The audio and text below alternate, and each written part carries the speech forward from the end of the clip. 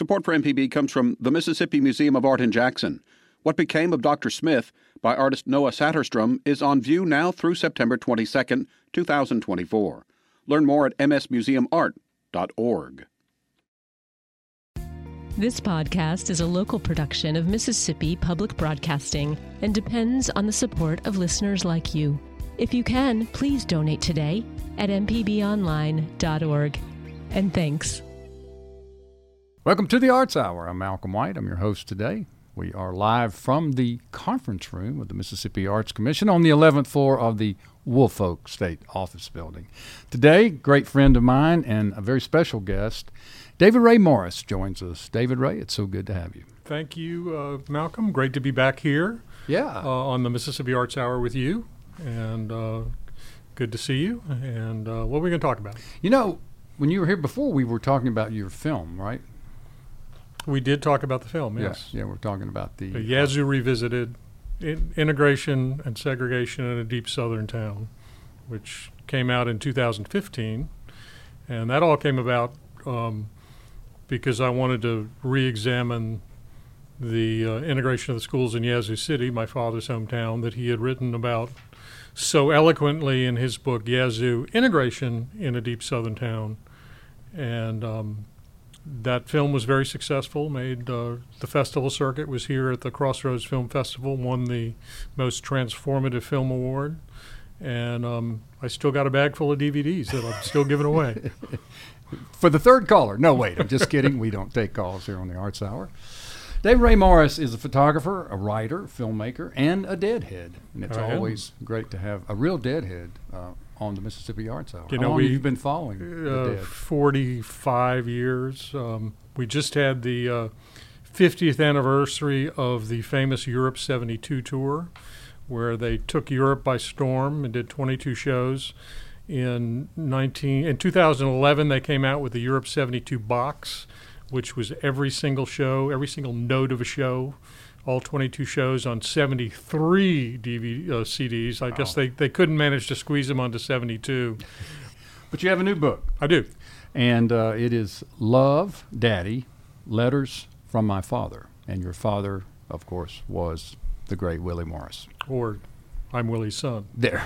You say you often are introduced as Willie's son. I am. I remember introducing you to Haley Barber as Willie's son. Well, at the Neshoba County Fair. I told you to do that because that was part of a ploy I had to get him to talk to me for Yazoo Revisited, and it worked. And to Haley's credit, he gave me an hour of his time as a sitting governor and said some very eloquent things.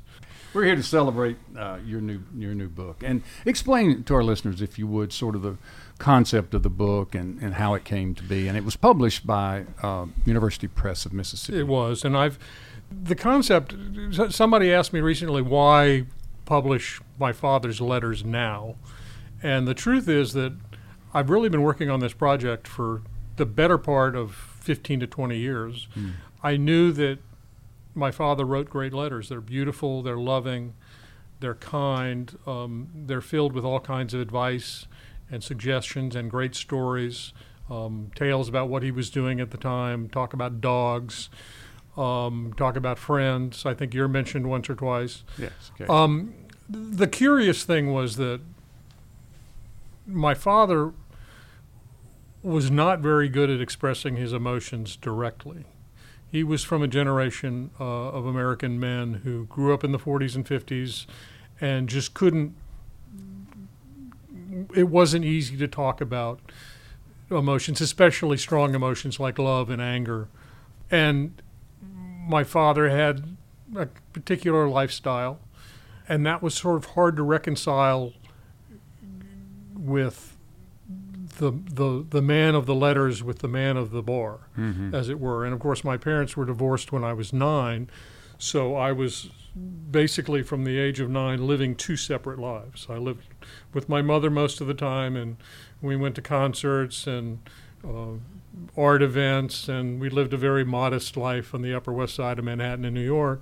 And then my father, who was still the editor of Harper's Magazine, would go to cocktail parties and literary events, and alcohol flowed. And then after he left Harper's, he moved to the eastern end of Long Island, where he settled into a writing routine. And he had these great literary friends, and there were parties and, bar hopping. And so it was, as a teenager, that's probably not the best environment to grow up in. But I sort of tagged along, and, I had my own little adventure with alcohol from the time I was about 14 until I was in my early 20s when I realized that, this might be a problem. Right. But he continued on this lifestyle, and it eventually began to cause conflict between us.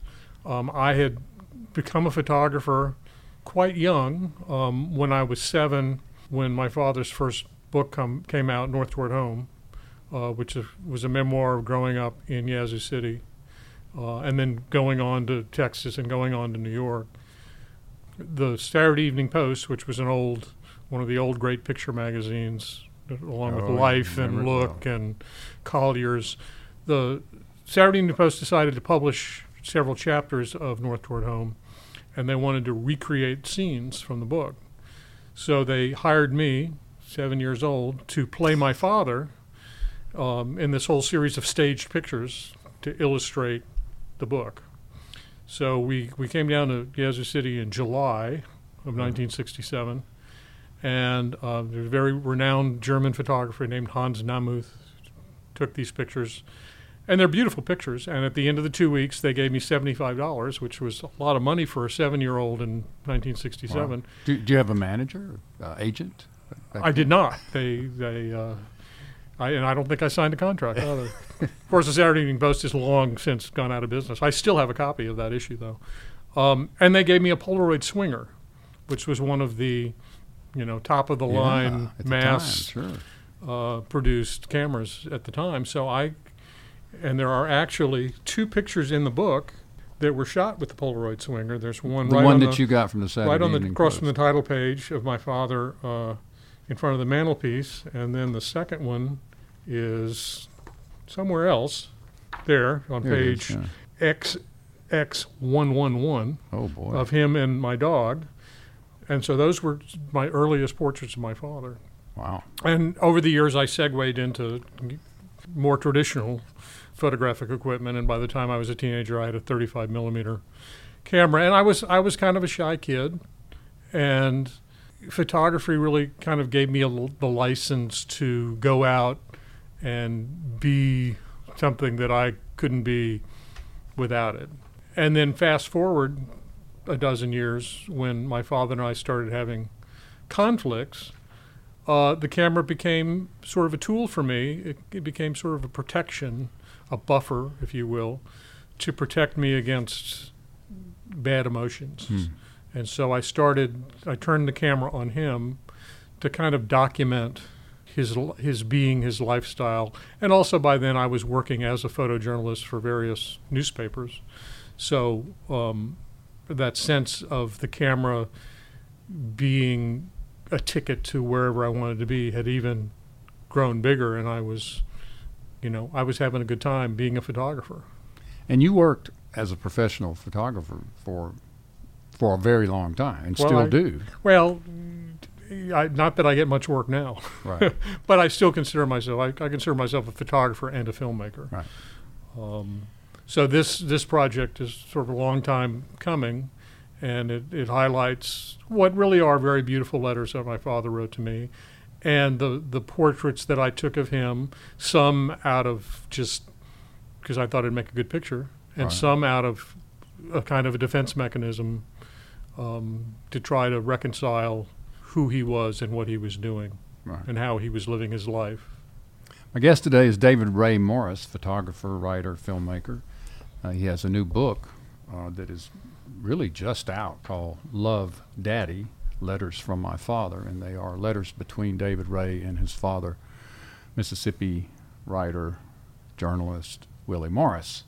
The book, you were telling me, actually came out a little earlier than you expected it to. It wasn't expected to come out until May the 16th, but the early copies arrived in mid to late April. So we had sort of designed a whole marketing scheme around it coming out in May, and this week is when I'm just starting to pick up and do signings and interviews and broadcasts, and So we're a little kind of behind in the whole marketing scheme, but we're going to run with it. Yeah. Well, there's quite an event this weekend for our listeners. You are tuned in on a Sunday, sometimes after all of this occurred.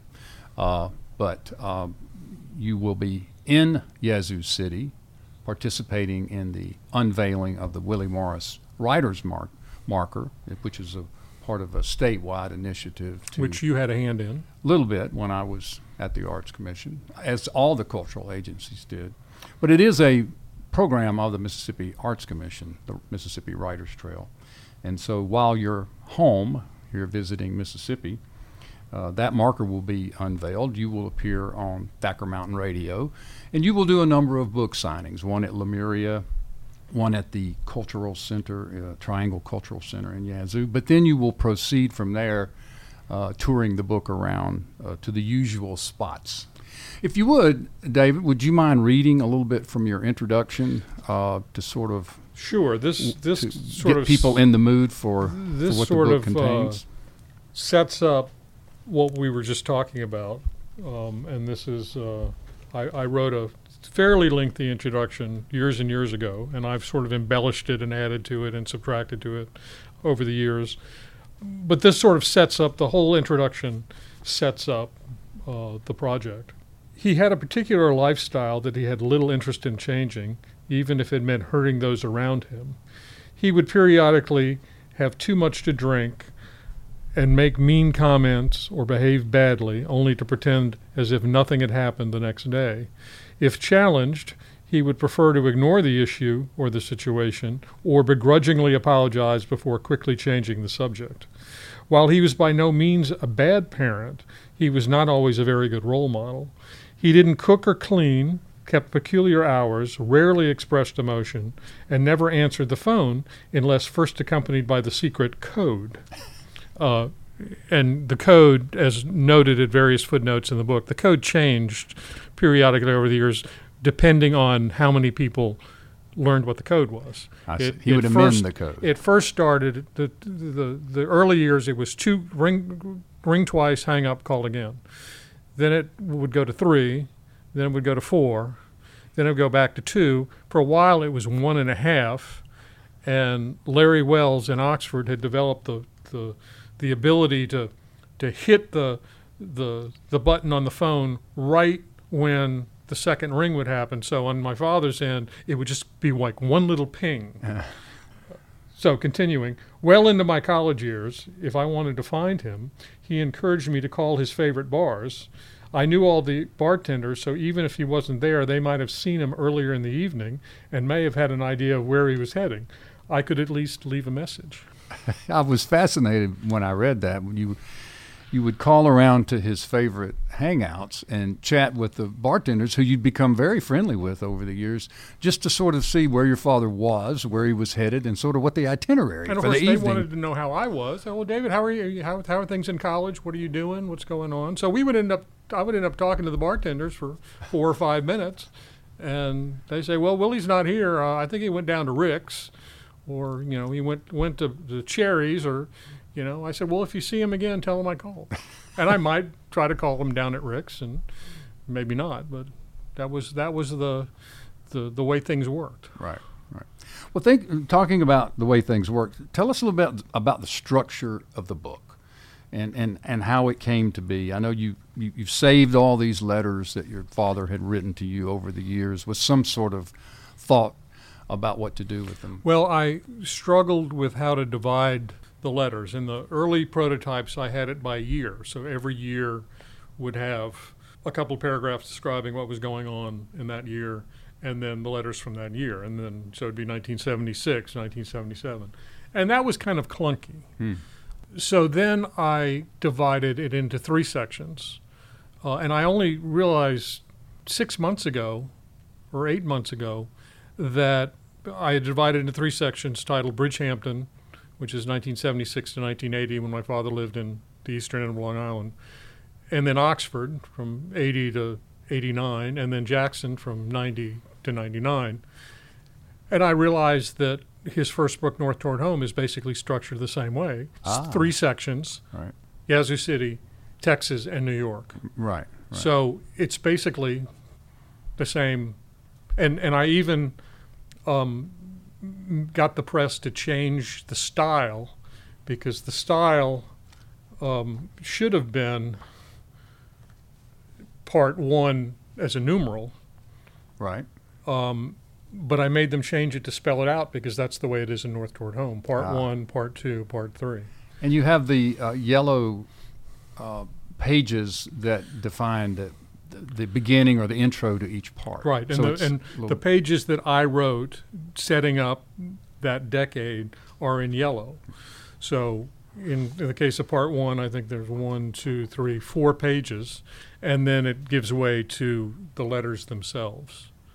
And so then the letters appear in chronological order, and interspersed within the letters are portraits that I made of my father.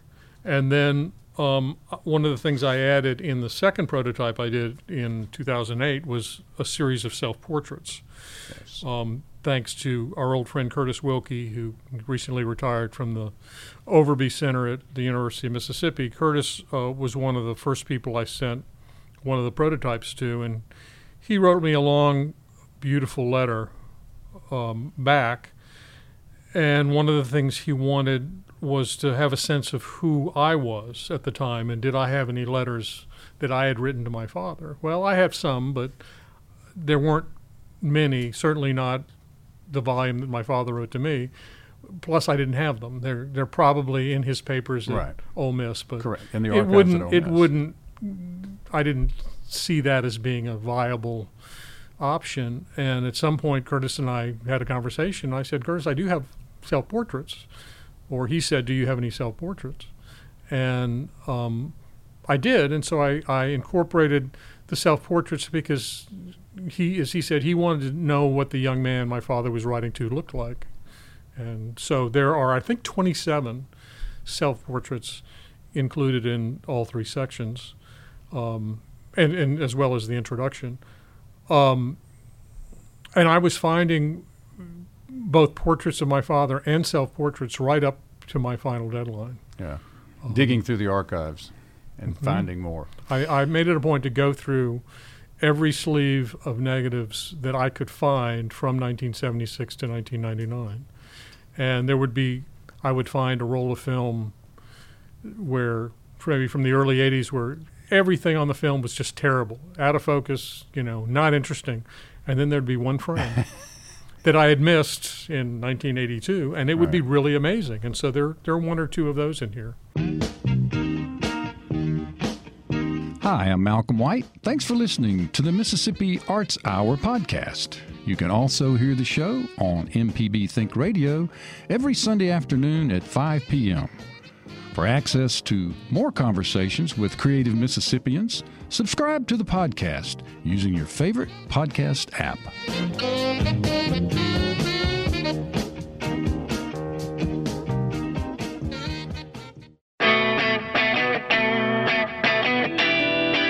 When you look at your vehicle, think of MPB. Need to get rid of your ride? Donate it by calling 877-MPB, the number 4, CAR. Need to have some work done on your truck? Listen to AutoCorrect Thursdays at 10, Saturdays at 11. An MPB license plate reminds you that MPB is with you wherever you go. Go to your county office and ask for an MPB car tag. MPB and cars, better together. This is an MPB Think Radio podcast. Welcome back to the Mississippi Arts Hour. I'm Malcolm White. I'm your host today. Happy to sit in and work with my old comrades at the Mississippi Arts Commission. This is their program that airs here on MPB Think Radio every Sunday afternoon at 5 p.m., and we appreciate you tuning in and supporting the arts and supporting MPB. My guest today is my old friend David Ray Morris. Welcome back, David Ray. Thank you, Malcolm. And we are here to talk about and celebrate your artistic work. You have a brand new book out, published by the University Press of Mississippi, entitled Love, Daddy, Letters from My Father.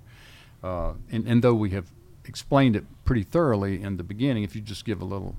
Well, it's a series it's the letters my father wrote to me over a 23-year period, accompanied by photographs that I took of him and self-portraits I made of myself over the same period.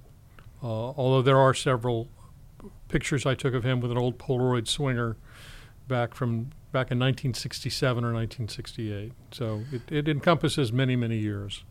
And the book covers what time period, roughly? Well, the first surviving letter that he wrote me was from 1976. Mm-hmm. Now, I do use the introduction to his 1971 children's book, Good Old Boy, in the book because that was written as a letter to me. So I sort of used that to begin the project. But his letters to me, his private letters to me, began in earnest in 1976 when he was the writer in residence at the Washington Star for several months in the winter of 1976. Now, what about this piece that Willie wrote for Parade in 1984 called A Father? This was a piece that he wrote about his relationship with his father, and you've sort of picked up on that as your relationship with him, right? He wrote a piece right before he turned 50. He wrote a piece for Parade about his relationship with his father. And I can't really remember what the catalyst for writing that was. I mean, Parade might have called him up and said, will you write a piece for us? And it wasn't even in conjunction with Father's Day. I was going to say, it wasn't Father's Day. Because it came out in August. But he talks about his complex relationship with his father, who was just kind of a good old boy from Tennessee, died before I was born. I am named for him. He was Henry Ray Morris. I'm David Ray Morris, so I have his name. But my grandfather had a profound effect on my father's life. And my father acknowledges this. It was my grandfather who, on his own, went off to the University of Texas and toured the campus and came back and told my father, you need to get out of Mississippi and you need to go to Texas. And, of course, my father was planning on going to Ole Miss and probably marrying his college sweetheart or a Chi Omega at Ole Miss. And, goodness knows what would have happened if he had done that. Right. But what happened was he went off to Texas, and it changed him. Not because Texas is, any great bastion of liberalism, but Texas, is different, and it opened his eyes to a lot of issues that were prevalent in the mid-1950s in terms of race relations and power. And he came back and he was ever changed. And I like to say that actually, my father left Mississippi in 1952 and went into what essentially was self-imposed exile for 30 years until he could move back in 1980 when enough had changed in the state that he felt comfortable returning. So that piece was, the first half starts about his relationship with his father and how he couldn't express to his father what he was feeling. And then it sort of segues into his relationship with me. And he presents the argument that no son really becomes a man until his father dies. Well, when that article came out, I was 24. I was working at the Delta Democrat Times. I was on top of the world. And, in fact, there's a picture of the two of us that Walt Nixon shot in the middle of Faculty Row in July of 1984. And I tried to find that. I was going to say, I didn't see that. Larry Wells sent me down a rabbit hole to Walt's old fraternity house, and I was in contact with them saying, I'm really trying to find these negatives that Walt shot in 1984, and they just couldn't find them. So I decided, with the whole theme of self-portraits, I had a framed copy of the piece. So I said, well, I'll just do a self-portrait of me holding the article with the picture. There you go. So, I was given some lemons and I made some lemonade. But at the time, I really challenged my father on that point that, I'm a man now, and he sort of slinked off and said, okay. That's fine. But after he died, the trauma of losing a parent, and you know what that's like, I thought maybe he was right. Right. Maybe at the age of 39, maybe now I'm becoming a man. But the punctuation of that, fast forward 20 years, now I'm dealing with my daughter, and I write about this in the epilogue. I'm dealing with my daughter, who just turned 20 last year, is finished her first year in college. She's driving. She graduated high school in the middle of a pandemic. And my mother, who's in declining health, and I'm having to deal with all of her affairs. And so I have started thinking, maybe now I'm a man. Maybe all these, nothing I've ever done in my life prepared me for what I'm dealing with now in terms of family relations. Right. So the book and the project is really about your father, and people who are hearing this interview mostly are Mississippians or Southerners. They know your father quite well. But you mentioned your mother, so I was curious if you could talk a little bit about your mom, and because she then married, after she and Willie divorced, she married a U.S. congressman, and you got involved to some degree with his work and was up on the Hill working in his office, as I recall. Right. Well, my mother and my father met at the University of Texas. My father, of course, was the editor of the Daily Texan, the student paper, great student paper. My mother was the sweetheart of the university, which is kind of the beauty pageant, the Miss Texas. Miss Texas, as it were. Although not on that. She didn't end up going to the Miss America pageant. But the sweetheart is, she's our gal. Right. And it's something that I think haunted her for many years, because she went on to become a second-wave feminist and very outspoken writer in her own right about women's issues. And she did a book on the Texas and California governor's races in 1990. She did early book on sexual harassment, where she interviewed survivors of sexual harassment. She wrote a biography autobiography called Finding Celia's Place, where she talked about growing up in Texas, and my father is a character in that as well. I can imagine. So she was her very accomplished in her own right. And when my parents were divorced in 1969, we stayed in New York, and then she started a relationship with Bob Eckhardt, who at the time was a congressman from the 8th District in Houston, one of the last of the great liberal congressmen. He actually appears in North Toward Home because he was part of that circle of friends in Austin in the early 60s when my father was running the Texas Observer. So my father always had very fond feelings for Bob Eckhardt. I went and worked on his campaign in 1980, and there are a number of references in my father's letters to me being in Texas and working for Eckhardt. And Eckhardt got beaten in the Reagan wave by a young conservative first-time politician whose only claim to fame was that he had been the president of the student body at Baylor twice. And then after that, he became a lobbyist and stayed in Washington, and he and my mother ended up divorcing in the late 80s. I am still very close with his daughters. He had 3 daughters from 2 marriages. His youngest daughter, Sarah Eckhardt, is a state senator from Travis County in Austin. And, of course, Austin is sort of an oasis of blue and a field of red. So you want to talk about salmon swimming upstream. Sarah works very hard, and she's very outspoken. One of the other daughters lives in New Orleans, so I see her quite frequently. And then the third daughter lives out in Colorado in the boonies. And I actually just saw her for about the first time in about 8 years. I don't see her very often, but I'm still very close to the Eckhardt family.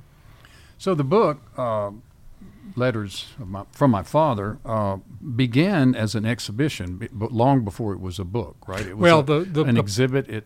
The prototype started first. I had my first prototype, and then I had an exhibit of photographs at the Ogden Museum of Southern Art in the fall of 2007, and it was about 40 photographs and 15 letters. And it was very well received. It was up for about 3 months, and right now, the Ogden is going to put half of that exhibit back up to celebrate the publication of the book. Oh, great. And the other half has gone to Oxford to the Southside Gallery. So it will be up when I have a signing at Square Books later in June. Well, didn't I see the exhibit at the Max in Meridian one time? Yes, it sat after it came down at the Ogden in 2007. It sat in storage in the Ogden vault for 10 years until they finally told me I had to get it out. And at that time, the Mississippi Arts and Entertainment Experience in Meridian was just getting off the ground, and they had opened, and they had inducted my father into their Hall of Fame. And I think that exhibit ended up being the first major exhibit they had in that space after opening. And at that point, I had added some framed copies of some of the self-portraits. So it's been an ongoing project for many, many years. Wow. And are you pleased? I would think I that you am. would It's be. obviously it's a very emotional experience. Mm-hmm. I feel like kind of like a filleted fish, because now my whole being in life and all these secrets are Right. open for anyone to look at. In fact, early on, I had a conversation with the writer Richard Ford, and Richard, I had sent him an early prototype, and he said, "Are you sure you want to share all these?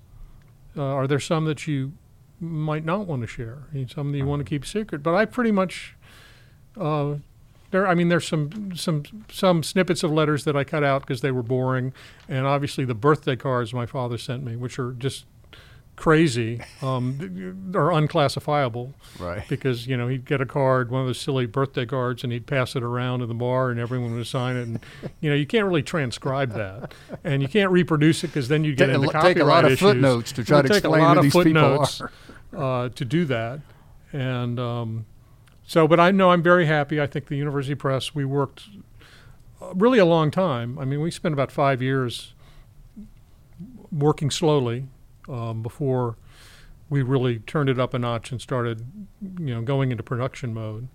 And I think they did a great job. I think Todd, the designer, did a great job. I think it's a beautiful book. It is a beautiful book. But it is very emotional for me. I'm certain that it is. And so there you have it. So in reading the book, your father addressed you with various names. He would call you Dave in some of the letters, David in some of the letters, Marty in some. What was? Did he have many names that he used? Well, Dave and David, and I think he probably calls me David Ray a couple of times. That's to be expected. Marty was something that he appropriated from the Ernest Borgnine film Marty. Okay. And I actually never saw the film till years later, but apparently there's this scene, and I can't remember, where Ernest Borgnine and his brother are trying to decide what they're going to do for dinner that night. And it's like, "Marty, what do you want to do?" And he said, "I don't know." So it became this ritual with us. He would say to me, "Marty, what do you want to do for dinner?" And I would say, "Marty, I don't know. What do you want to do for dinner?" So that's why he would address me as Marty. Right. Could you tell anything from the way he addressed you at the beginning of the letter, sort of the mood or the scope of what was coming in the letter? Like if it was Dave or David or Marty, was that a signal like, okay, this is going to be funny and lighthearted? I think if he addressed me as Marty, it was definitely going to be light, And even Dave and David and David Ray, I think it would be okay. He never addressed me as "Hey you," or "Dude," or "Son." There was nothing. Unless I had written him a pointed letter and was expecting a pointed response. I don't think that. I assumed that most of them would be fairly light. Right. There are some pretty heavy letters. There are some heavy letters in there, but we'll let the reader. We will let the reader decide that. Enjoy looking for those. And the book, of course, will be available in all the independent bookstores in Lemuria, Turnrow, Square Books, the usual places all across the state.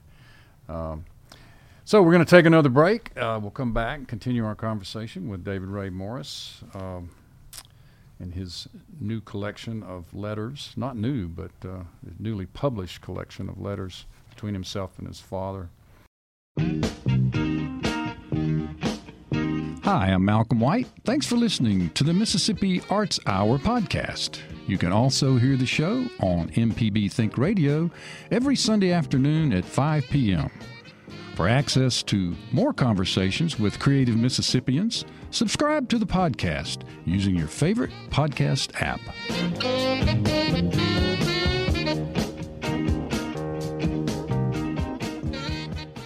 Join us each week for Everyday Tech on MPB Think Radio. We have an IT expert, a computer repair ace, and we troubleshoot your problems on the phones as well. Everyday Tech, Wednesdays at 10 on MPB Think Radio. Download the podcast now or listen on YouTube on the MPB Think Radio channel. This is an MPB Think Radio podcast.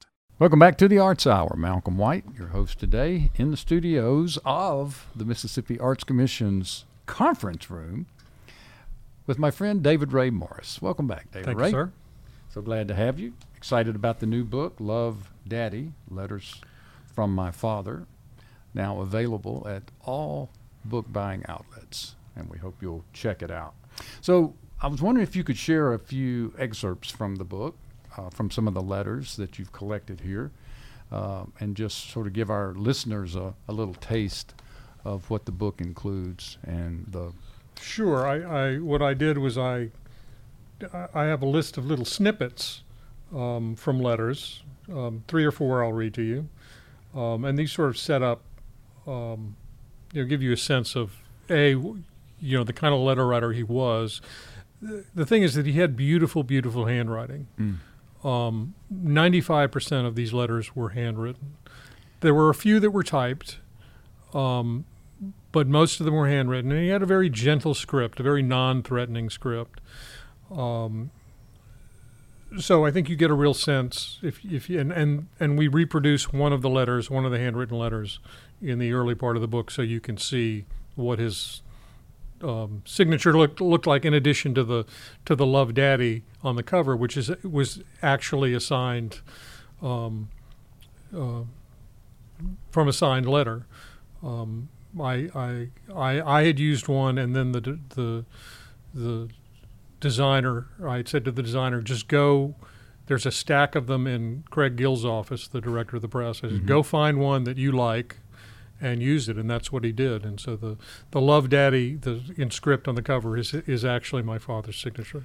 Now, he used a Sharpie. He wrote with a felt. He with pen. a flare. A flare. That's black what it was. flare. A flare. He was used there a to go certain in, one, and did he buy them in cases? He bought them in like 10 or 20 packs. Right. And in some of the pictures, you can see the stack of pens sitting on his desk. And so that was his implement, was the black felt tip pen. And sometimes he'd have red, but black was his favorite. Have you found that felt tip handwritten letter holds up better or worse than if he had used sort of a fountain pen? You mean in terms of archival? Yes. All of the letters that he wrote on Flair, they seem like 40 years later, they're good and solid. Okay. Just curious if the ink diminishes in a Flair versus a ballpoint. I have not. We'll get a pen expert on the show. I have here. not denoted any degradation. Okay. But I haven't been paying attention. It's not been your life's work. Right. So I pulled a couple of these little snippets to read from the letters, and these are on specific subjects that he's writing about. He was always giving me advice, of which, as a teenager or 20-something young man, I often ignored, which was part of the tension between us at times. The warring personalities. I wouldn't say so much warring personalities, it's just conflicts of interest. So this is from November the 9th, 1984. I had just recently started working at the Delta Democrat-Times, and this was my first full-time staff photographer job for a newspaper, and I was working very hard. And so this commentary is on work. It's none of my business, but I get the impression you're working too hard. At your age, I worked my heart out. When I was married to your mother, I once went to a doctor in Austin because I was so exhausted in putting out the Texas Observer at age 26. I think he told me to stop drinking so much Coca-Cola and coffee and seek a psychiatrist, neither of which I did. I'd say take it a little easier. I won't say have an occasional beer, since both of your parents are hard drinkers, but not to drive yourself so much. Give a party at your house. Make spaghetti. Get a girl. Settle down. As if any of that was that married. easy. Now, let's talk about spaghetti, because your father, we would go out to eat a lot, and he would order the strangest dishes. And one of the strange dishes, he would order this at the Mayflower. You go into a Greek seafood restaurant, Willie would order the spaghetti and meatballs. Not eat it, and then say, I need a go box. It's for the cats. Well, my favorite to-go box story was came from Chrishell's out on Old Highway 80. He would love to order the frog's legs. And as you said, he would not eat them. No. And he wouldn't eat all of them. And the reason he wouldn't eat all of them, so he could say to the waitress, Miss, can I have a froggy bag? There you go. And remember, he also would come to Hal and Mal's and 4.5 French fries. He would order French fries, but he only wanted 4.5. And I think some of the wait staff actually would bring him 4.5. And, every time. And he wouldn't eat those either. So He would take a bite. he would eat 2.5. Here's one on dogs. Of course, he loved dogs. And this is also from February the 15th, 1983. And this was right after Pete, his beloved black lab, died. Old Pete's death has really hit me hard. As you know, the old fella and I were inseparable for many years, and I'm suffering from a deep, lingering grief. I think that some pain is harder to get. I think that some pain is harder as one gets older. I loved him so. Anyway, as you'll learn if you haven't already, close friends help, and so does one's hardest earned work, friends, and love. And here's one on Mississippi. He had, of course, a very complex relation with Mississippi. He used to like to quote the late great historian David Sansing in saying that sometimes you love Mississippi, but Mississippi doesn't love you back. Right. So this was from August the 23rd, 1980. I was in Houston working for Bob Eckhart's campaign and was trying to decide what to do after the election, and I thought that I would move up to Austin and enroll at the University of Texas for a semester. He, of course, wanted me to come back to Mississippi and enroll at Ole Miss, which I did not want to do. You'll probably be off enrolling at the University of Texas next spring semester rather than Ole Miss. Such a small and provincial town and university it is.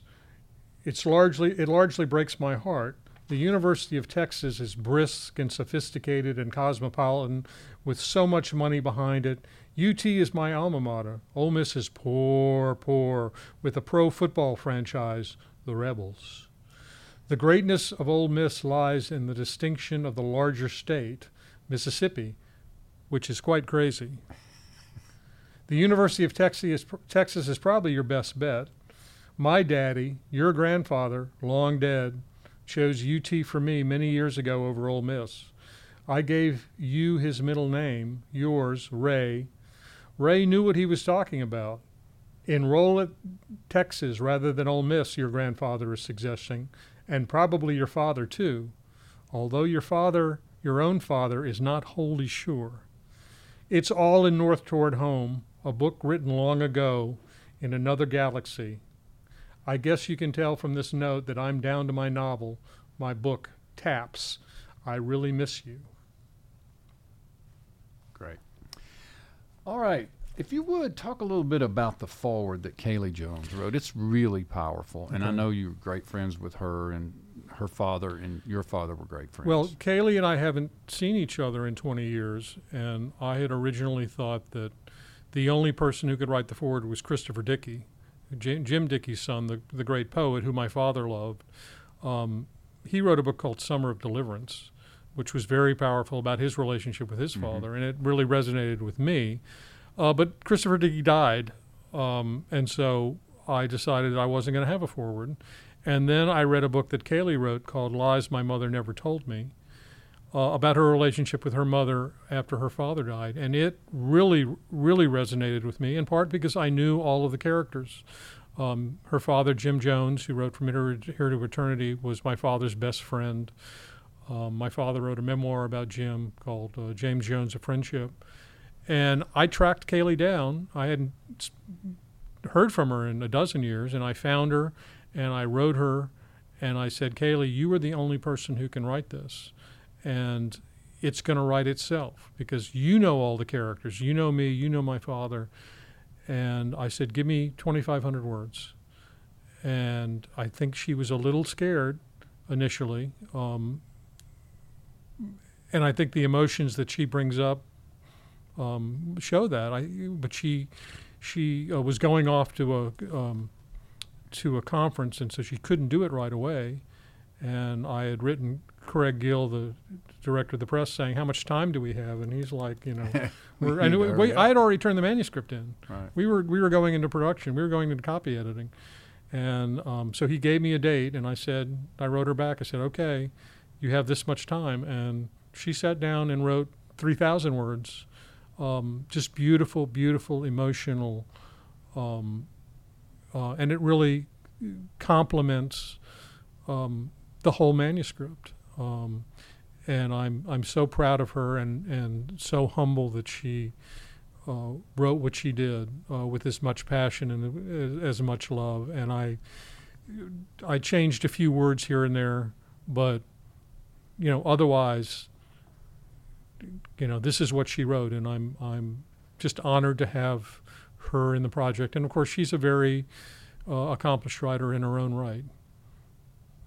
It's a beautiful piece, and as you say, it's the perfect complement to the volume Love Daddy, Letters from My Father, David Ray Morris. Thank you so much for joining us today. Thank you for having me. Thanks for listening to this MPB Think Radio podcast. MPB depends on support from listeners, so if you can, please contribute today at mpbonline.org.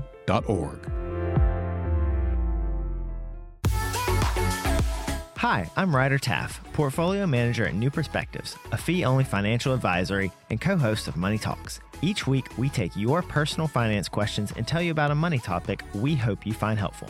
Money Talks can be heard Tuesdays at 9 a.m. on MPB Think Radio. Podcasts can be found on our website, money.mpbonline.org, or on your smart device's podcasting platform.